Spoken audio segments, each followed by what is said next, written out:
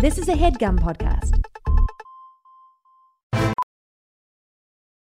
VR training platforms, like the one developed by Fundamental VR and Orbis International, are helping surgeons train over and over before operating on real patients. As you practice each skill, the muscle memory starts to develop. Learn more at meta.com/metaverseimpact.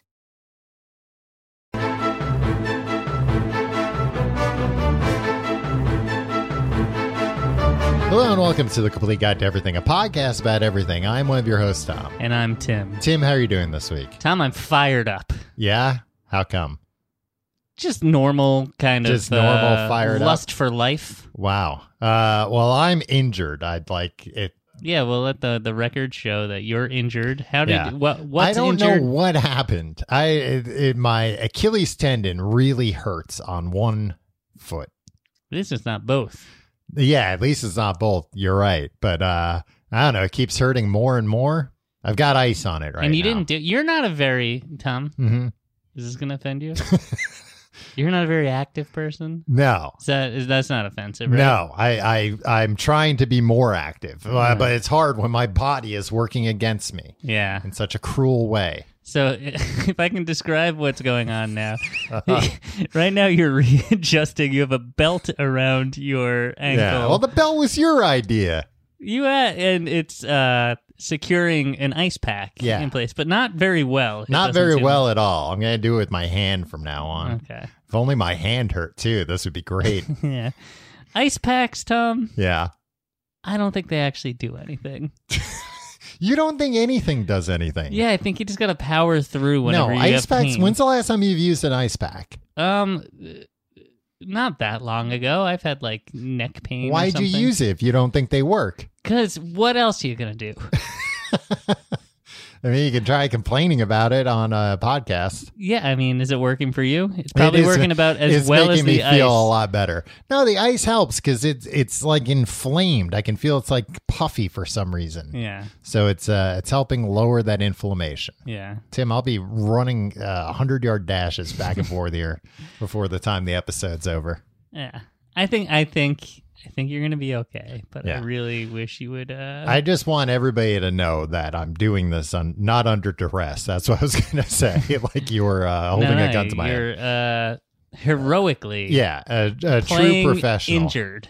Yeah. Like, what's his face? The famous quarterback from the recent Super Bowl. Mahomes? Yeah, didn't he screw up his ankle? Yeah. This is exactly like we have a Pat lot Mahomes. in common. Yeah. Pat Mahomes? Maybe. Pete Mahomes? Pepe Mahomes? You're thinking Pepe Le Pew. Tom. Yeah. And guess what? He's been canceled. Pepe Le Pew's been canceled for what? Tom, for trying to find love? He wasn't trying. He was doing it in a bad way. Speaking of canceled cartoons, Tom, this week, we're talking about Dilbert. Yeah. Dilbert. Well, Dilbert hasn't been canceled. Well, I mean, I guess his comic has. Yeah, like literally. Yeah. All right. Against all odds, it's 2023. Yeah. And Dilbert is in the news. Kind of. I feel like the creator of Dilbert's in the news. And as a result, like as a footnote, it's like you probably didn't realize that papers are still running new strips of Dilbert every day. Well, they're not anymore. Right. So Dilbert is a comic strip that appeared up until recently primarily in newspapers. Yeah. And newspaper comics, particularly at this time, is the weirdest freaking world, right? Yeah. I mean, I don't know too much about what the current comic strip landscape looks like. Well, the way that I'm thinking of it is that like newspaper barely distribution is like at an all-time low, right? Like fewer and fewer people are reading the newspaper. And if you're interested in newspaper comics, you can just go to the syndicate's website, whatever, I don't even know if newspapers, if you're reading a newspaper online, if you can get their funny pages. I don't think you can. Yeah, that's a good point. I mean, you can get like the word jumble and the crossword and stuff. Online? I think so. For some papers, at least. But again, I'm thinking maybe like papers that do their own. Yeah. Not ones that carry like syndicated crosswords or whatever. But I think that stuff you can just get. Like you can go to a comics site and just be like, hey, here's today's Dilbert. Here's today's Peanuts. Are they still running classic Peanuts? Probably. Why not? Peanuts is great. Mm-hmm. Peanuts, Tom. Yeah. Is great. You said that already. You got Charlie Brown, right? Yeah. Lovable loser. He's lovable to us, but like literally everyone in the strip treats him like crap. You got Lucy, who's just a jerk all the time. Mm-hmm. There's like Linus too, I think. Yep, yeah. There's at least 3 characters: Snoopy, Woodstock. See, I think what happened is, as kids, you got Snoopy there, and you think, like, oh, this is a like talking dog comic. Yeah, but no, talk. It's about sad kids. Yeah, it's about depressed children. And a dog that doesn't talk and has a friend that's only a bird. Yeah. Not only a bird. Only has a friend that's a bird. He is only a bird. Yeah. He's like a pretty smart for a bird, though. Yeah, I don't know. Whenever he talks, you just see like little sticks in the bubble. Yeah. So yeah, the world of comic strips in 2023 is weird to begin with. But like it's always been weird. It's crazy that there are new comic strips every day. Like that's a lot to do. Not a lot, like very few comics are drawn very like, in great detail where you'd look at it and be like, oh wow, that must have taken hours to draw. But to come up with like a joke that works in like 3 panels. It's a very funny medium that is like in the newspaper. We're going to print like a series of like one-liners. Yeah, essentially. With like goofy characters. And this will be in the newspaper for some reason. Yeah, there will be little just like little jokes but not very funny, not like laugh out loud funny. Yeah. Maybe you'll get a out of it. Yeah. And I mean the Lockhorns consistently funny. Well, that's a 1 panel, right? Mm-hmm. I think I'd rather draw a 1 panel than a 3 panel. I think I'd do a better job at that. That's harder. I mean, it's a lot less to draw. Well, it's a third less drawing. Yeah, but 1 panels usually have more detailed drawings than 3 panels, I feel like. Maybe. It depends on, if we're thinking of Walt Kelly's Pogo. Yeah. Then you're...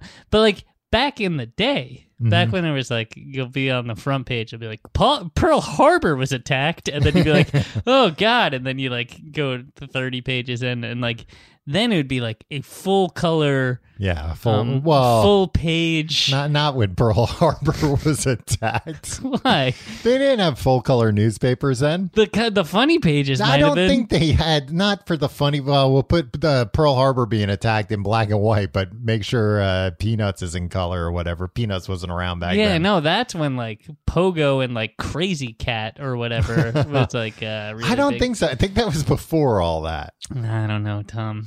I think that was still when they had like the Yellow Kid. Is that what I'm thinking of? Yellow Kid? There was like an old comic that was like the Yellow Kid, and it's like where yellow journalism comes from.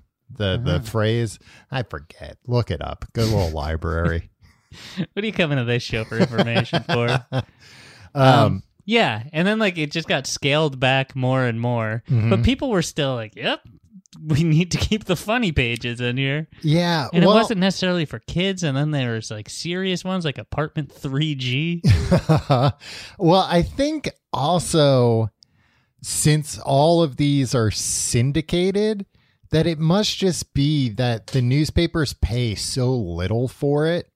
On average, that's like, look, the funny pages costs to license that every day costs less to fill a page than it does paying reporters or whatever. Yeah. So why not just keep running it? Yeah. So they just lay off the reporters and syndicate more. Then wouldn't they want more than 3 panels? Wouldn't they be like, hey. Well, that's what Sunday's for. The Sunday papers. Yeah, but the way that the only comic that I really know about besides Dilbert, oddly, which is, we'll get to. Calvin and Hobbes. Yeah, of course. And it's wonderful creator, Bill Watterson, who's just like a crank in the best way. Right. The anti-Scott Adams. Exactly. And he would always like fight the newspapers because they wanted to give less and less space to the comics. Right. And it'd be like, if it's really that cheap to syndicate, wouldn't they be like, yeah, sure, we'll pay the same price and just give us a 6-page Calvin and Hobbes every Sunday, right? Well, I wonder if that had to do with buying ink by the barrel full. Well, I was going to say the Sunday paper, like the color comics. I remember like a lot of Calvin and Hobbes comics were huge. They took up like half the page. I know. He negotiated that. He was just like, you know what? I don't want to they would often. So like, you know how it's like three rows. A lot of in the Sunday comics, right? So like it'd be a rectangle, like split into thirds. And the top, like the top row of panels would always have to be a throwaway joke because a lot of newspapers would cut that off and just start with the second and just show the second and third. And Bill Watterson was like, no. Like, if you want my comic strip, and then don't throw and part like, of it away. Newspapers were like, no, we'll buy it and do what we want. And then like he I don't know, it's just like, okay, we'll stop giving it to you. Yeah, he played chicken a lot and he won. Yeah, he went on all these sabbaticals and his syndicate was just like, all right, we have to let you. He's like, if you don't let me do this, I'll just quit. They were like, yeah, you probably will. Just go live in a cabin somewhere. Well, but I mean, then once they agreed to it, like you'll see his Sunday comics like weren't even in panels. It was just like this big rectangle that like he did whatever he wanted in it. A great man, Bill Watterson. Well, I was gonna say that he was like a true I don't know, like artist of the format. Not to say that there aren't other people that are like that. Scott Adams isn't a true artist. No, but he was like, I feel like he was really trying to push the medium a lot. Yeah. Like he was doing stuff that other people hadn't tried before. And, there are things like Far Side that were also doing things people hadn't done before. That's what I'm saying. I think like during that time in the 90s was like a very interesting time for newspaper comics. Mostly and just the Far Side and Calvin and Hobbes. And that was also... And that one week where vandals broke into whatever distributed peanuts and drew hair onto Charlie Brown for a full week. Wait, what? There was a week... I don't know if this was just in our local paper, okay, Newsday, or if it was like... nationwide. But, this one Monday through Friday, they printed peanuts. And whenever Charlie Brown was in it, there was hair scribbled on because he had a bald head. Yeah. Somebody scribbled hair. Vandals. And nobody realized that during like the whole process? I don't think anybody was paying attention to the funny page. And I think they were like, this is the strip we got. We got to run it. Like, yeah. We're on deadline here. When they noticed it, somebody yelled, "Stop the presses!" Right. And nobody noticed that? I mean, I noticed it. Well, I mean, no, my question was, did they ever catch the vandals? Why do you say vandals like it was multiple people? I mean, they had one who was a lookout. Maybe. How one do you, who was the hair scribbler. Hold on. Charlie Brown hair 90s. Because that strikes me as like having been somebody who worked there doing that. You're still a vandal. Yeah, but I can't. But you said somebody broke in and did it. And I think if somebody broke in, you're saying it's an inside job. Yeah, I don't think they would even know where to find the newspaper. Like, maybe. If you had the idea, you know what I'm going to do? I'm going to break in and I'm going to put hair on Charlie Brown. Where would you start? You start staking it out. Staking out what? The newspaper stand? You gotta start do your small research. time. You just do it paper by paper. Yeah. You work your way up. Yeah. Tom, it happened. It affected me. They did a little story about it on the news. Yeah. I remember.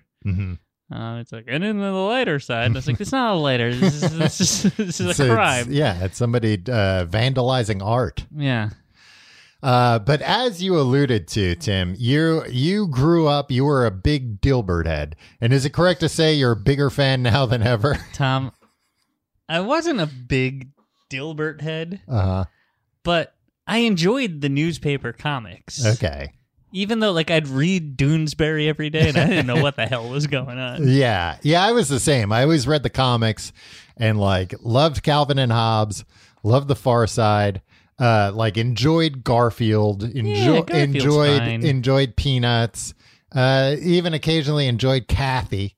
Yeah, it wasn't for you, Tom. I know, but I could still read it, and it broadened my horizons. Yeah. But yeah, then there were always like weird ones in there where it's like, I don't know who this is for. Who was reading Brenda Starr in 1996? Exactly. Or even like, I remember as a kid always getting excited that there was a Spider-Man comic strip. But it was not like, in the newspaper I got, let me tell you. No? That was in like the Daily News or something. Yeah, I think so. And it was Daily Bugle.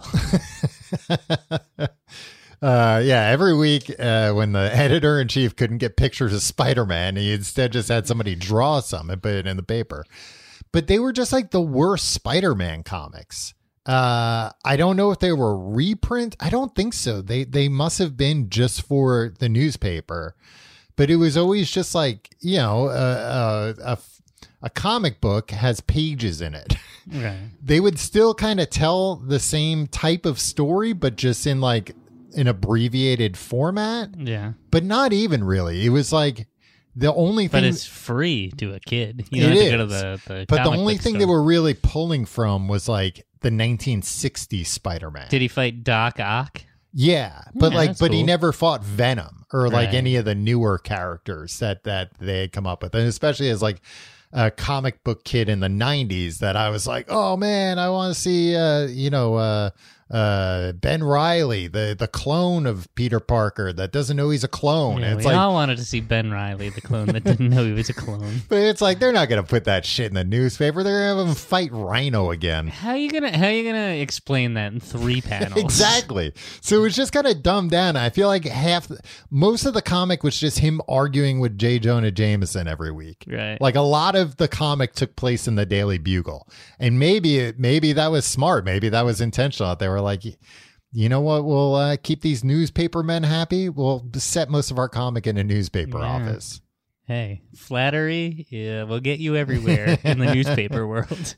But I remember reading Dilbert as a kid, but I don't remember it. I don't remember like disliking it. Like it wasn't like what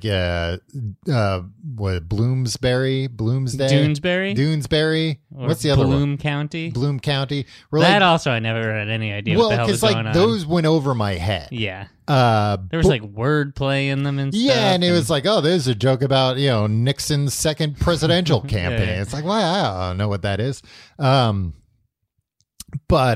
so Dilbert didn't go over my head, but it also never really clicked with me. Did go over my head quite a bit because it was a lot of it. Like, okay, explain what Dilbert is for anybody looking to get into it now.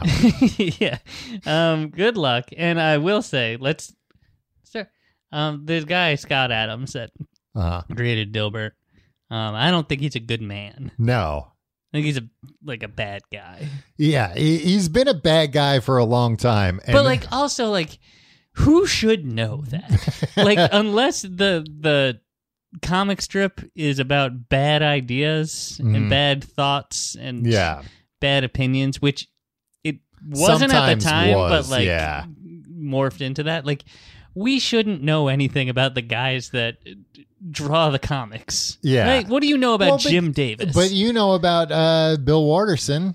I know that he's I know his like philosophies on like his art. Oh, okay. Right? But like, not I don't like know. his personal opinions about... I probably don't want to know Bill Watterson's personal politics, right? Yeah.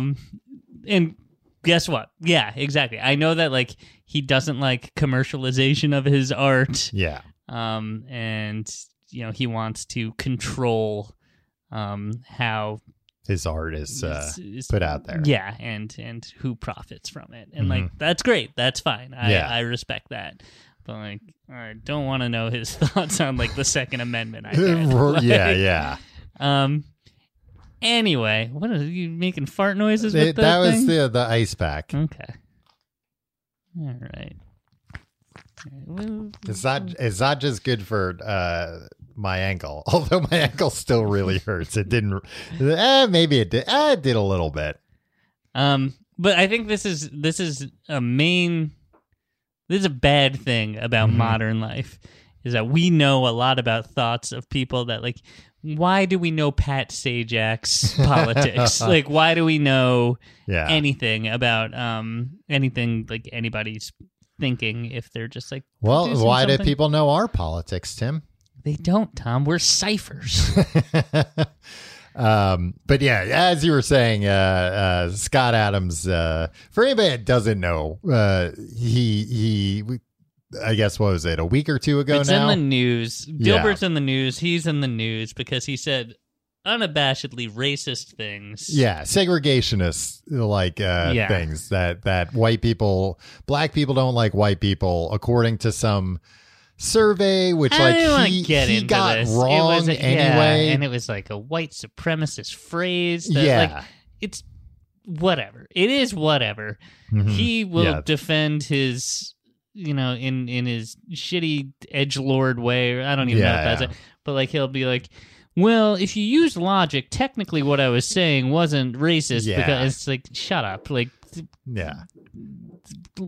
guy stinks. Yeah. Well, and he blamed the press when it's like, it was your live stream. Yeah. And it's like, people aren't reading the New York Times account of this.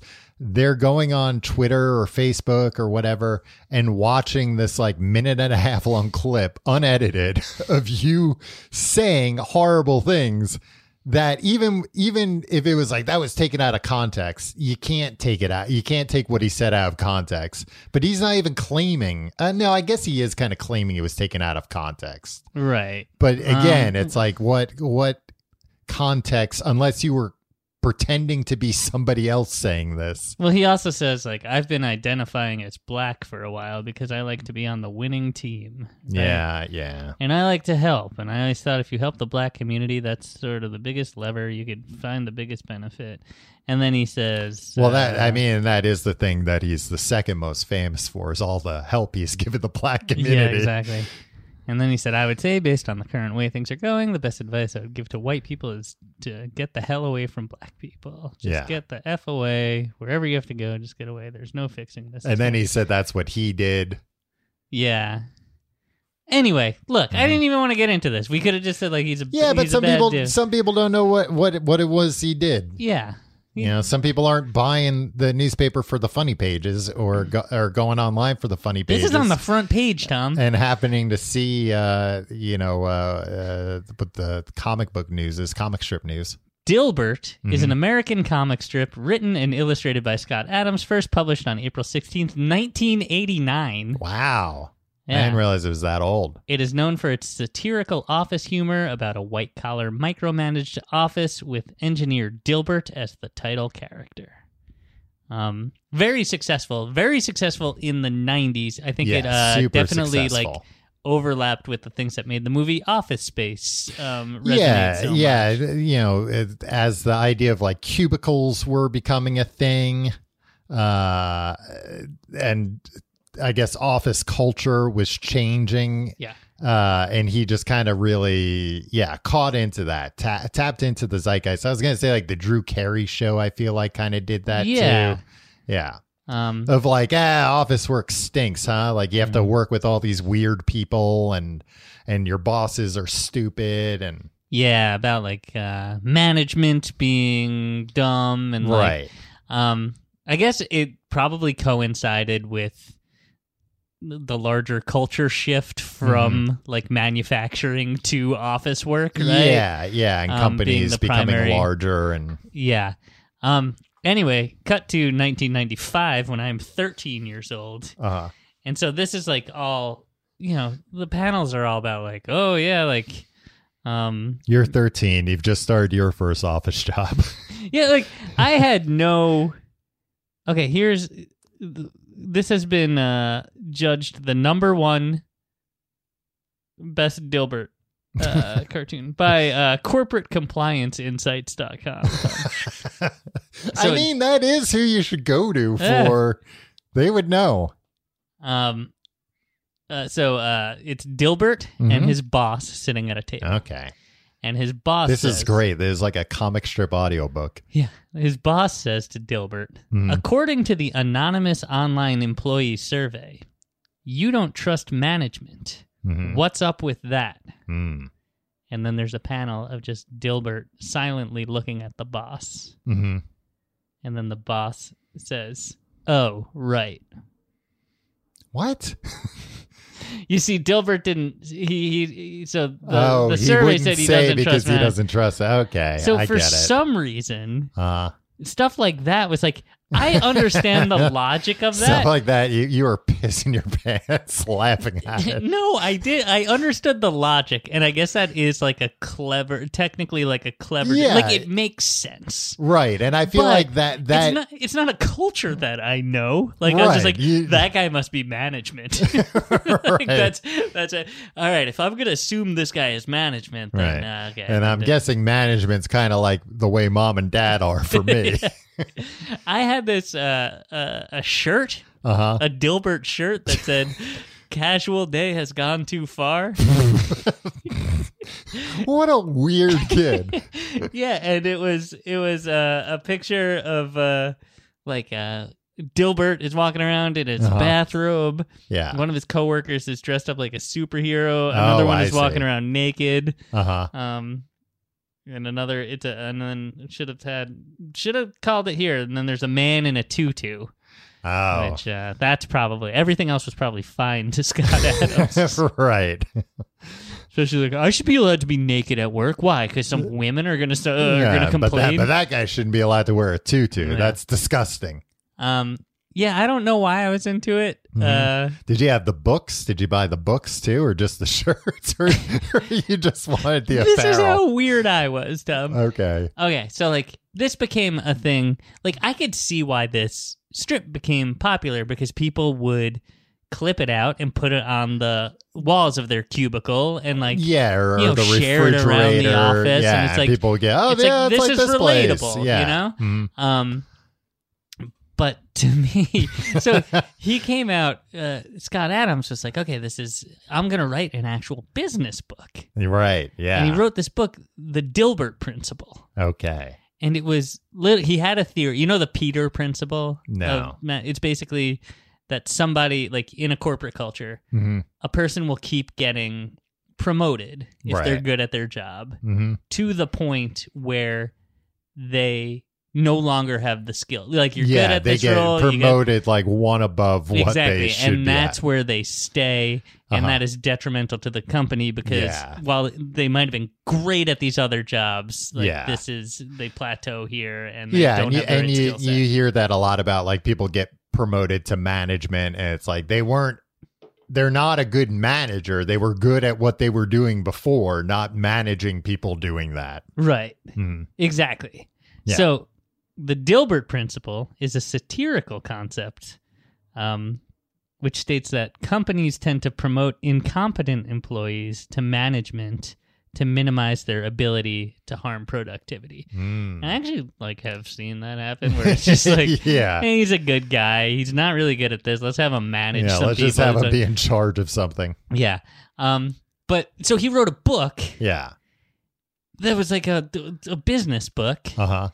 And I was 14. It came out in 1996. I was 13 or 14 when this happened. And you're like, I got to figure out how to climb the corporate ladder. Yeah, I went to Borders, but my parents drove me to Borders Books. I bought this. You were wearing your little Dilbert Casual Friday shirt. I read the whole goddamn book. I didn't understand any of it, but once in a while, every few pages, there'd be a Dilbert cartoon. Oh, okay. And you're like, yeah, Dilbert. But what was I reading this management book for? Yeah. And also... I was going to say, like, what did this guy know? Obviously, this guy has no problem talking about things he doesn't know. But by my assumptions about, like, how old he is and that starting in 89, he was, like, in his 20s when he started Dilbert, right? Let's see. 89. He was born in 57. So he was, like, in his 30s? Okay. All right, he's got a leg to stand on. Yeah, if not for writing a business book, but I mean, he's a guy for knowing corporate drudgery. Yeah, I mean, he definitely has a chip on his shoulder, and has always had a chip on his shoulder. I heard that he got fired from those other jobs for being white. We'll get to that in a minute.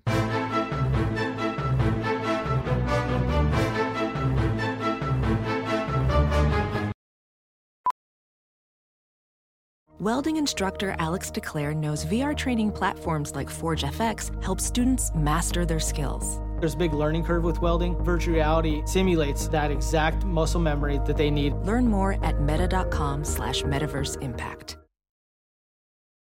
As you write your life story, you're far from finished. Are you looking to close the book on your job? Maybe turn a page in your career?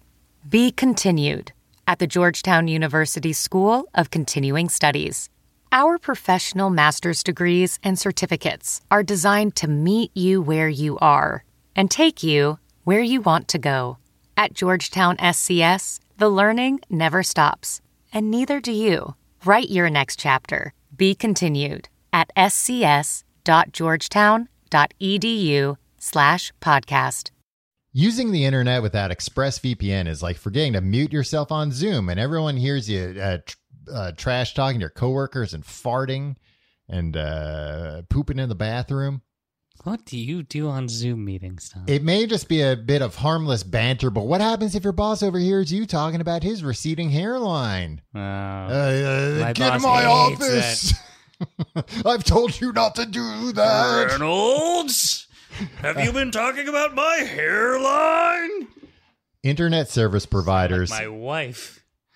Internet service providers know every single website you visit, and ISPs can and do sell this information to ad companies and tech giants who use your data to target you. Yeah, you ever wonder why you're like, I was looking on this on Twitter. Why am I getting Facebook ads? Because the ISPs are selling you out, baby. ExpressVPN reroutes your network traffic through a secure encrypted tunnel so your ISP can't see or sell your online activity. It's so simple to use. You fire up the app and you click one button. It doesn't get any easier than that. Rated #1 by CNET and TechRadar, it works on phones, laptops, even routers. So everyone can share your Wi-Fi. Everyone who shares your Wi-Fi can be protected. Tim, I use ExpressVPN all the time, wherever even when I'm connected at home. You never know. I don't want my ISP knowing anything about me.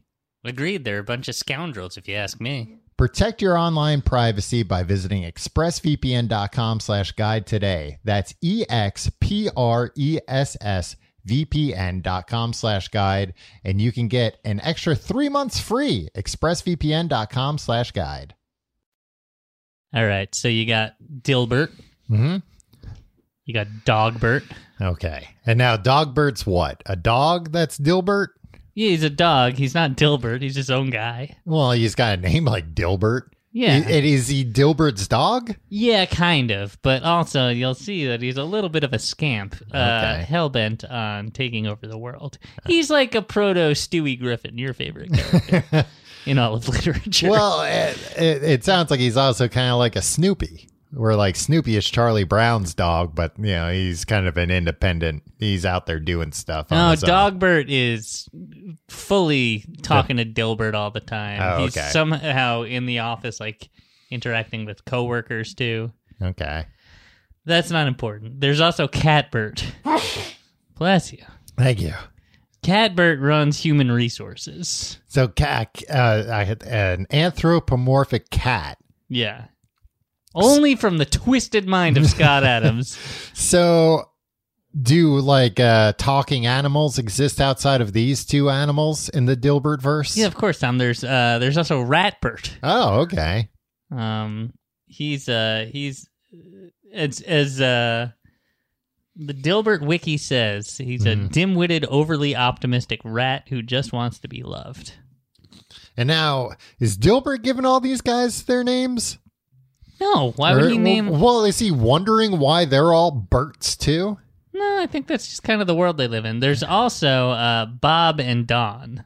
Okay. And their son Rex, and they're dinosaurs. What? Yeah. And they work in the office? Unclear. I don't think so. They were discovered after Dilbert figured out that dinosaurs were not extinct, just hiding. Okay.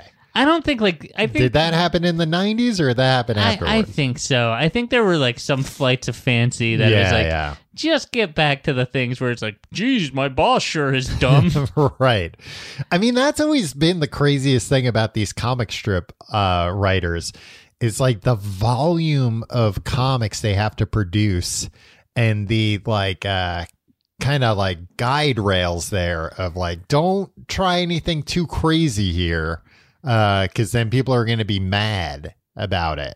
Right. You have to give people what they want every day. Yeah, but you also have to spread your wings and fly and get Ratbird in there. Yeah. Just a rat, an optimistic rat that just wants to be loved. Yeah, all right. There's a lot of stuff, and I don't know. I think this might have reared its head in the 90s, but things were just a little less... of a pressure cooker. Right. But I'm sure there was so much about PC culture in those strips in the 90s. Yeah. But I don't know. I feel like everybody joked about that. Yeah, and there was kind of more of a it wasn't a political thing. It was kind of everybody was PC culture, because a lot of times it was used, I feel by politicians to kind of talk their way out of something they've done or minimize something they did by using different language. Yeah, I did read, I was reading about Scott Adams' deplorable political views, and it seems like he has evolved. At one point, he was just I think in 2015, he said he's apolitical and doesn't vote. Yeah. And then a couple years before that, he's I don't know anything about politics. I'd be inclined to just follow anything Bill Clinton says because he's the most reasonable man I've ever seen in public life or something. Yeah. Cut to 2 years later when he was just Hillary Clinton's the devil and she's sending kids through Wayfair.com to Tom Hanks to be... feasted on. I think there's something along those lines. I don't think he didn't go QAnon, right? Oh, I don't know I don't if he's a QAnon guy or not. Who cares? Yeah. Q cares. That's true. About you, Tom. I know. That's why I hang on his every word. And there's there's a female coworker, Tom, named Alice. Mm-hmm. She's opposed She's to the one with the triangle hair? Yeah. Okay. She's opposed to the feminist views of the company they work for. Oh, so the perfect woman. Yeah. In Scott Adams' eyes. And I'm reading the Dilbert wiki descriptions. So there's ASOC. Okay. He's the young, eager Indian intern. Okay. Okay. There's a garbage man. So far, okay.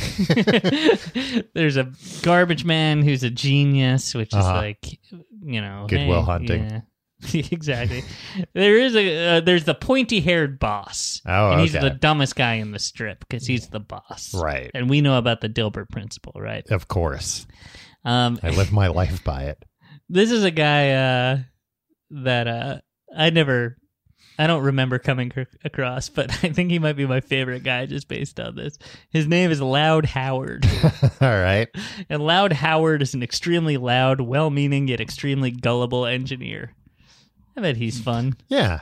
But I bet he's just there's a lot of jokes about how, management told me that hiring women is good, and then Dogbert explains like, why that's not good in a wry way. What is Dilbert's personality? He doesn't really have one, Milk right? toast. Yeah. He's kind of like almost the straight man. Yeah, he's frustrated. He's described as. Okay. He tries to find logic and righteousness in an evil and crazy business world. Wow. So he's a hero in a way. Yeah. It's weird that you were real into Dilbert, because I think around this time when I was a kid, I got real into Dennis Miller. Really? Yeah, and watching the Dennis Miller show. Kids with HBO, HBO households were way different. Yeah. Because, like, you and Dan had HBO, and you were watching, like, Dennis Miller and Larry Sanders and stuff. Yeah. And, like, and I was just, like, I don't know, watching Ren and Stimpy and reading Dilbert. Yeah, we were pretty sophisticated. And don't forget Real Sex. I know. But only if everybody else was asleep. And everybody knew what was going on. And you could, I remember I would have my finger constantly like half depressing the last channel button. That would just bring you to a different channel. So if I heard my parents' bedroom door open, I could just very quickly hit that. What a I mean, that was also back when like TVs was. would take a while to change channels. What a bummer of a show. Oh, Real Sex? Yeah.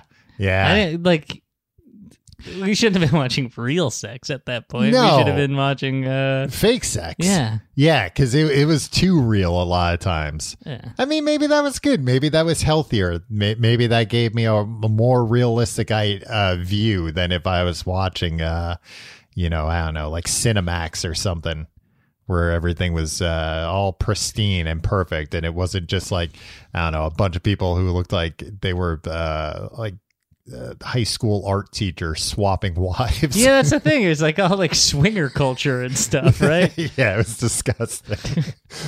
Every once in a while there would be like, there were just not very good looking people on that show, and like nobody under the age of like 50 on that show. But you gotta remember, the internet wasn't around yet, kids, so you had to find titillation where you could. It's true. Tom, Dilbert Mania reached its peak, I think, in 1999. Mm-hmm. I would argue it reached its peak 2 weeks ago. And it's been downhill ever since. They made a primetime cartoon show. Oh, yeah, on UPN, right? On UPN. I remember that. And this is the thing. Okay, so it ran for 2 seasons. UPN was what the CW was. The CW and the WB, 2 new networks that came out of nowhere. No, UPN and the WB. Yeah, that's what I said. Yeah, no, you said CW and the WB. Oh, no, I said they became the CW. Okay. Then they later combined and became the CW. Right. Which I don't even know what the CW stands for. It's Columbia Warner or something like that? Yeah. Yeah, but UPN was the United Paramount Network. So Paramount Plus before Paramount Plus. Yeah. And Warner Brothers TV. And especially UPN. UPN, it did not seem like they knew what they were trying to be. No. They did not have a frog going, hello, my baby. Hello, exactly. Well, like the WB at least was, I feel like, kind of leaning on Warner Brothers IP. Right. But UPN was just kind of like, I don't know, all over the place. Like they tried to dabble in adult animation with not what you're thinking, Tom. I saw your eyes go wide. It's like, wow, they put that on TV? With Dilbert. And I think they did a season of Home Movies. Do you remember that show? Oh, that yeah. Squiggle Vision show. But then like it was also the home of like Moesha. Yeah. And I think... and they had that show about Abraham Lincoln's slave. Yeah. Remember? The Secret Diary of Desmond Pfeiffer? Yeah, there you go. I'm surprised a succinct title like that didn't roll off my tongue the way it did yours. Well, you alluded to this earlier, but Scott Adams, in June of 2020. Okay. Remember what was going on in the culture then? Yes. He said to his followers on Twitter, that the Dilbert cartoon show had been canceled because he was white. Right. And UPN had made a decision to shift towards African American viewers. Now, it does seem pretty obvious that UPN made a decision to shift toward African American viewers. Yeah. But Dilbert probably wasn't canceled because Scott Adams was white. Yeah. It's probably because the show did not appeal to African American viewers. They were like, the network was targeting. It's not like, hey, all the white people get out of here. It's like all the shows that aren't hitting our target demographic now. Yeah, I was gonna say they saw a hole in the market that and like you said, they had or like we listed some shows.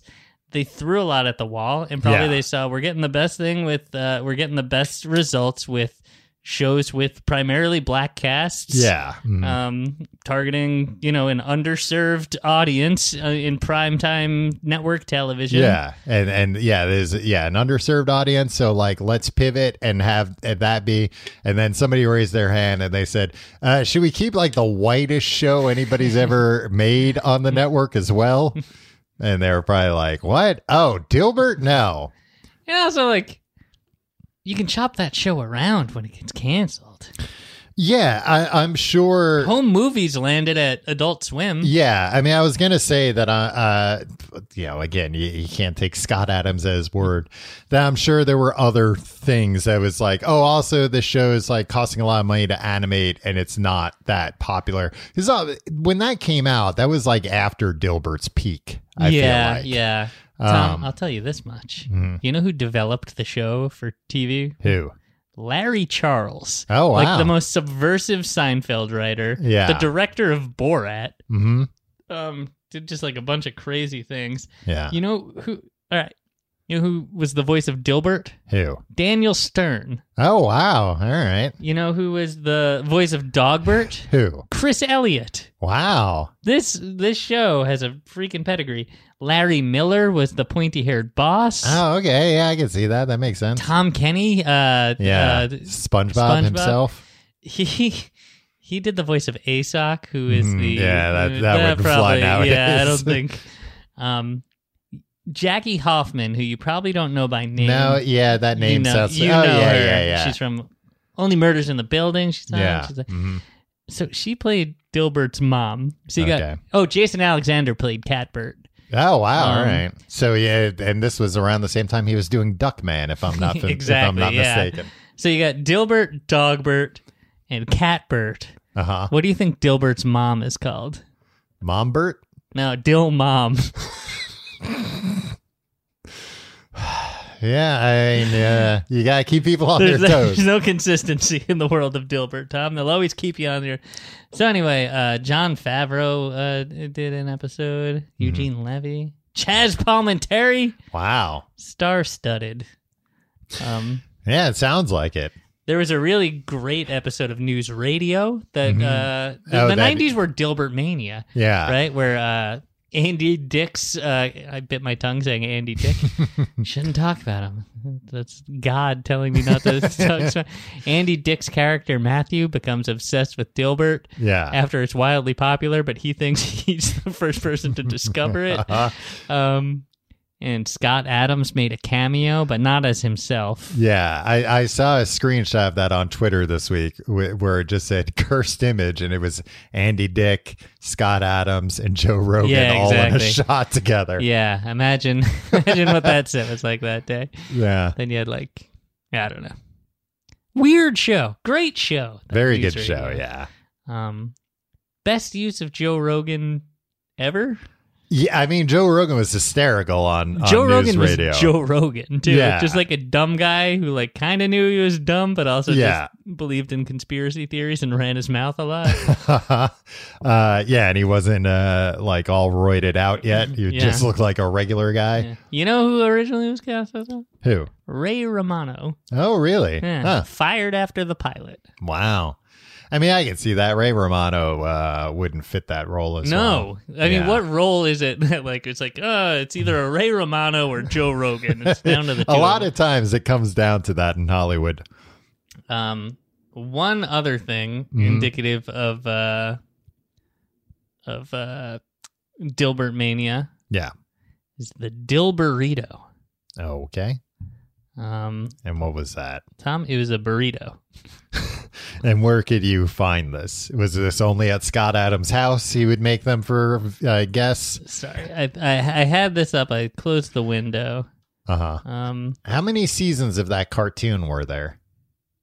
Is 2. It got canceled. I was going to say that also strikes me as the kind of thing where like it could have gone on for like 9 seasons and I didn't hear about it ever. Yeah. And also 2 seasons in animation, that means they got started on that second season probably before the first season had even aired.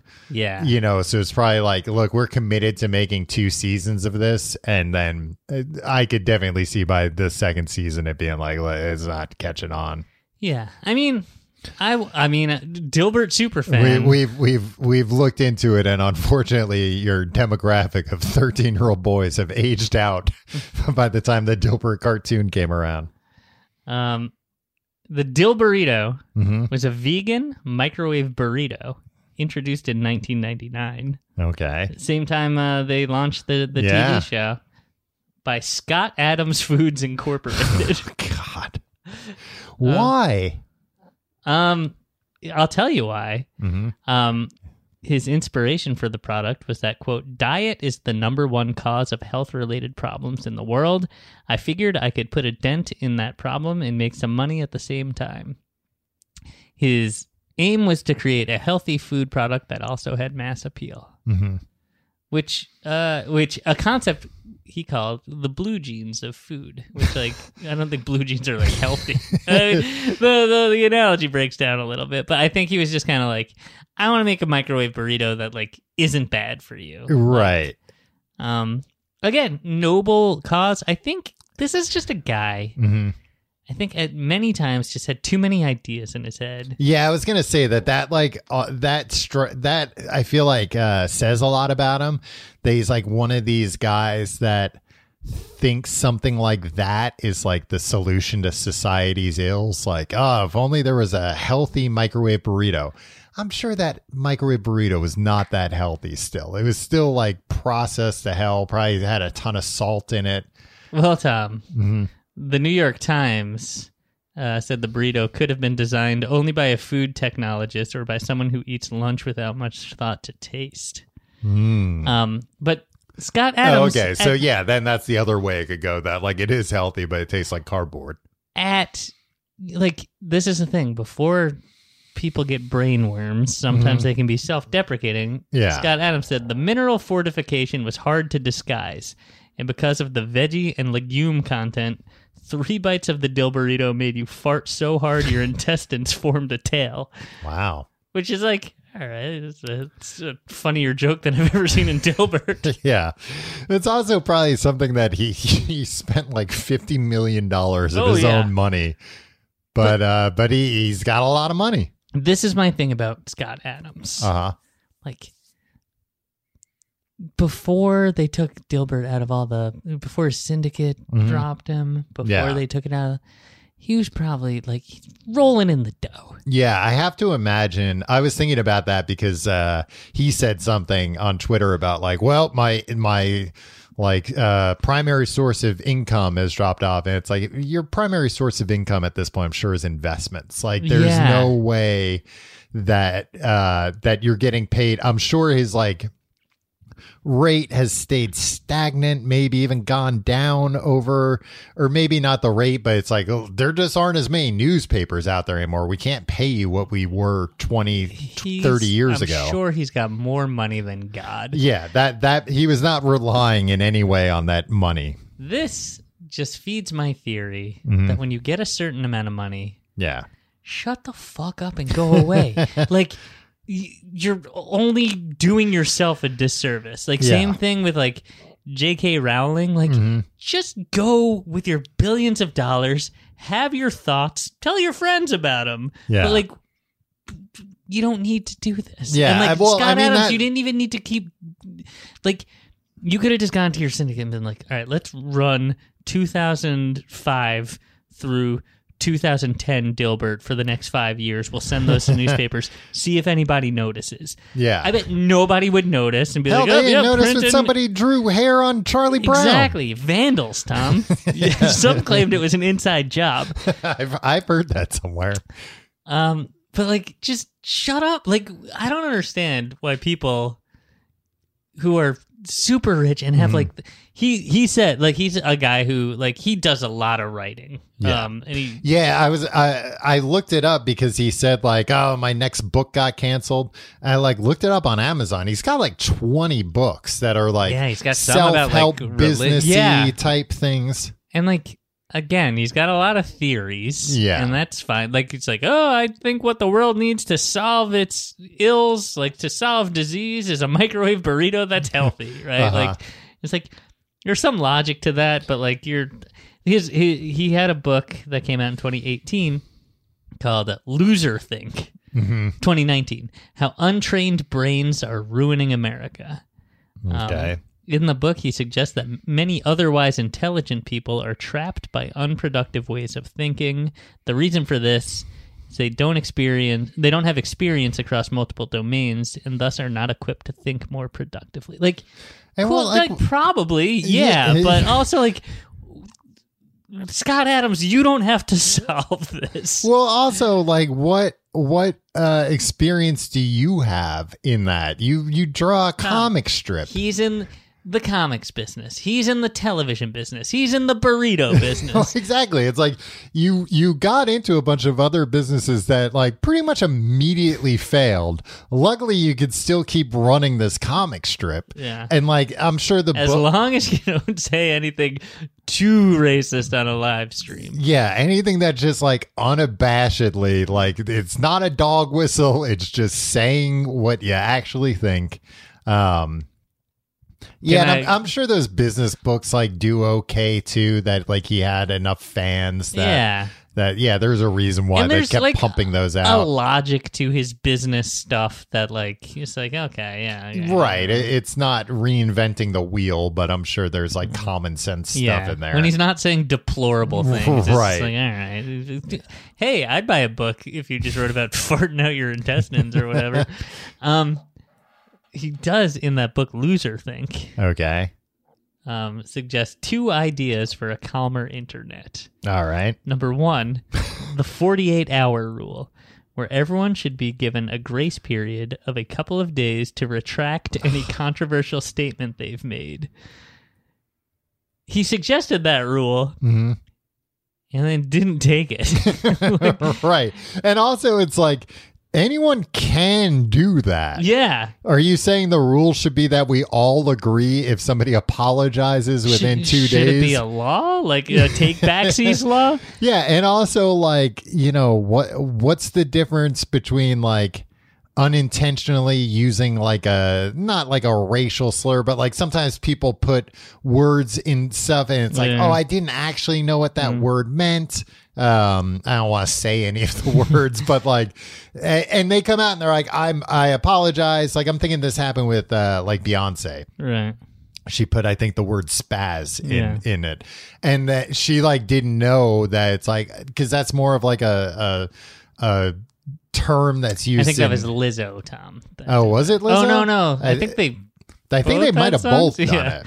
Yeah.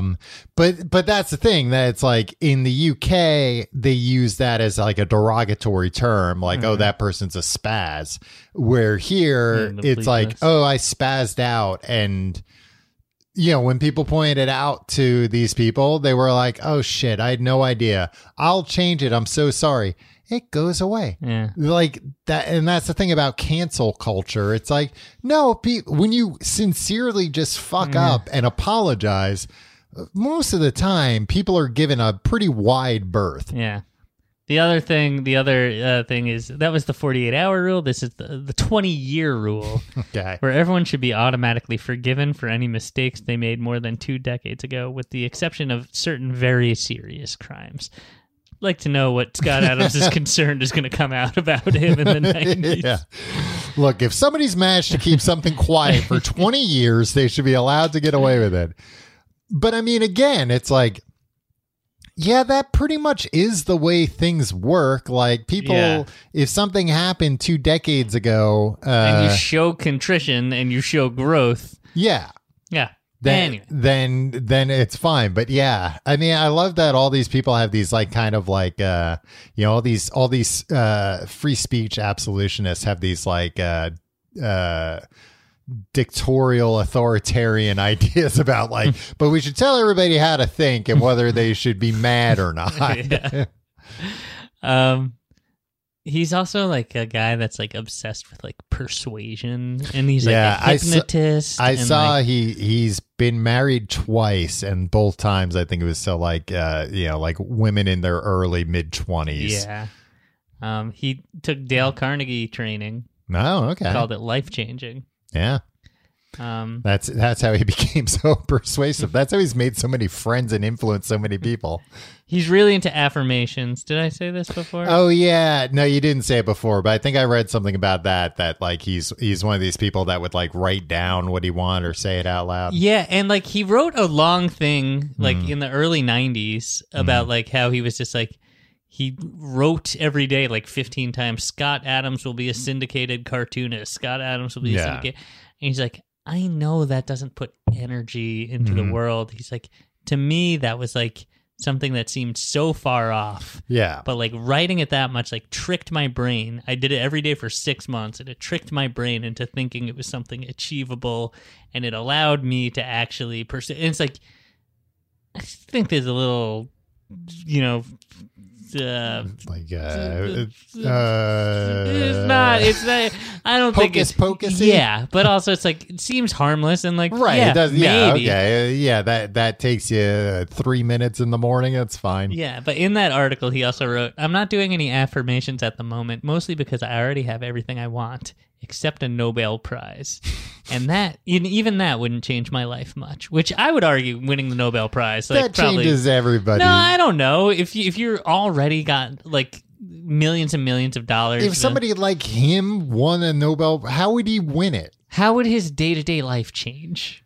He'd be more respected. He wouldn't be Scott Adams. He wouldn't be like I don't know, just like a rich idiot. It just makes me like, I already have everything I want except a Nobel Prize. Then stop. Cash out, man. Yeah. Stop talking on the internet. Just go, like... Yeah. If you like writing Dilbert every day, freaking do it. Yeah. And, like, I don't want to know anything about you. I want to pull that casual day has gone too far shirt out of my closet and wear it proudly. But I don't think that's going to happen anytime ever again. Now it's completely out of circulation. Yeah, I don't know. It's a wild thing. I mean, he honestly, like, and I'm not even like trying to shit on him. Not that he doesn't deserve that, but he seems like an incredibly lonely person. Yeah. Like, I think that the reason why he's like doing a live stream every week or every day or something he was doing, it's like, yeah, I don't think he has like people around him. I think he's probably alienated everybody he knows. Get some sycophants, though. I'm sure he's got some sycophants, but look, Tim, a sycophant's never going to completely fulfill like a narcissist desire to have connection with other people. Yeah. It just seems like he's one of these guys that's like always trying to like logic things and like, yeah, and like along the lines of those like 48-hour rules and 20. It's like, stop trying to like apply. Yeah. Like, oh, like it's the same line of thinking of like the guys that set up those tables, and it's like, blah, blah, blah, change my mind. It's like, I don't think everybody just wants to debate all the time. I think people just want to live their lives. And like, it's cool, Scott Adams, that you're always thinking about like, well, the reason that people aren't as productive as they could be is because they're not thinking across multiple disciplines. It's like, dude, just fucking watch a movie or something. Yeah, or like, well, and go also, for a bike ride. I also think there's like a tendency of people like that to be like, I'm going to tackle the big problems. I don't really have any life experience. I haven't really like had a meaningful conversation with like anyone. He worked in corporate America for almost a decade before he started cartooning. Yeah, but that was 35 years ago. Yeah. Like I'm saying nowadays that it's like, when do you think the last time he's talked to somebody who wasn't like a sycophant, worked for him, or also a multimillionaire? You know? And these people don't actually get any contact with like the outside world. And then they think, I know the solution to everything and I know how to impose it on them. And it's like, that's not the way reality works. Nobody wants that. And you don't have to do that. Nobody's asking you to solve any problem, Scott Adams. Yeah. Right. Dilbert might be. Dilbert doesn't need the help. Dilbert, Tom. Several times I read he took over the world successfully and then got bored. Wow. Because there was he presided over peace and prosperity, and he's like, yeah, this is too boring, and he gave it back up. So I think there's like a fascist dictatorial streak in Scott Adams' thinking too. Like, oh, absolutely. I think if I could just rule the world, and if I could just tell everybody exactly what to do. If I could tell these 23-year-old women that I date and marry that they should stay dating me. I don't know that that's true, Tom. I don't think we should slander the man. Libel. What's the thing? Well, you're the diehard fan, so I'll defer to you. This concludes our discussion about the comic strip Dilbert. If you like the show, you can find out more at tcgte.com. You can find our social media links there. You can follow me on Twitter and Instagram at Tom Reynolds. Follow me at your pal Tim. And you can check out our Patreon, patreon.com/complete guide, where we read books every week. But this week, we're not reading books. We're watching a movie. We just read the Bible. Well, we read an abridged version of the Bible. And then we watched Dogma, the Kevin Smith movie, which also was a favorite of yours as a teenager. Yeah. I was a big Kevin Smith fan. I thought Chasing Amy was the deepest movie. It's Teen Tim Week on the Complete Guide to Everything in Books to Podcasts. So you can check that out. You get all the back episodes, all that stuff. It's amazing I turned out to be like a semi-normal person. Don't say what I think you're going to say. I mean, it's amazing that you're not worse, but I am a functional adult. I bought a Subaru Forester, goddammit. Have you gotten that yet? No, I had to keep delaying it. All right. I don't want to talk about it. You brought it up. Patreon.com/complete guide, in case I didn't say that again. Tim, you failed to mention that Scott Adams, at least at one time, if not currently, lives in a castle shaped like Dilbert's head. I did not know that. You didn't know that? No. Search that real quick, Dilbert Castle, and take a look at this thing. I don't know if I don't know who you could sell that to, but I click images. You know how search engines work? Save search off? Maybe search Scott Adams Dilbert Castle. I imagine he still lives in it because this thing? Yeah. Because how are you going to sell somebody at Dilbert Castle? Also, that's 13. That's like a real. That's not a great picture. A guy like that, like, oh, I'm going to live in an actual castle. Yeah, like anyone will tell you, like, actually, castles suck. They're drafty and moldy. Like, it was the best they could think of, 600 years ago. But we've come up with better ideas for things. But, I don't know. Only so many structures you can shape like Dilbert's head. Tom, a sales guy comes up to Dilbert. Dilbert's doing work at his computer. And a guy from sales comes up. Okay. Says, oh, boy. One of these guys from sales. I hate sales. Can you cross-train me to be an engineer? Dilbert's an engineer, you see. Yeah. Dilbert says, absolutely. All you need is a time machine and a brain with twice as many folds as your current model. Owned. That's not even the punchline, Tom. Okay. The salesman has second thoughts after hearing that. Maybe I could try marketing. Oh, I see. Because then does Dilbert say something? Dilbert says even he freaking twists the knife. That's just liquor and guessing. Oh. 14-year-old Tim was like, I want to buy a shirt. Take my money, Scott Adams. All right. We'll see you next week. I kind of get it now. I think it's kind of amusing. I don't know.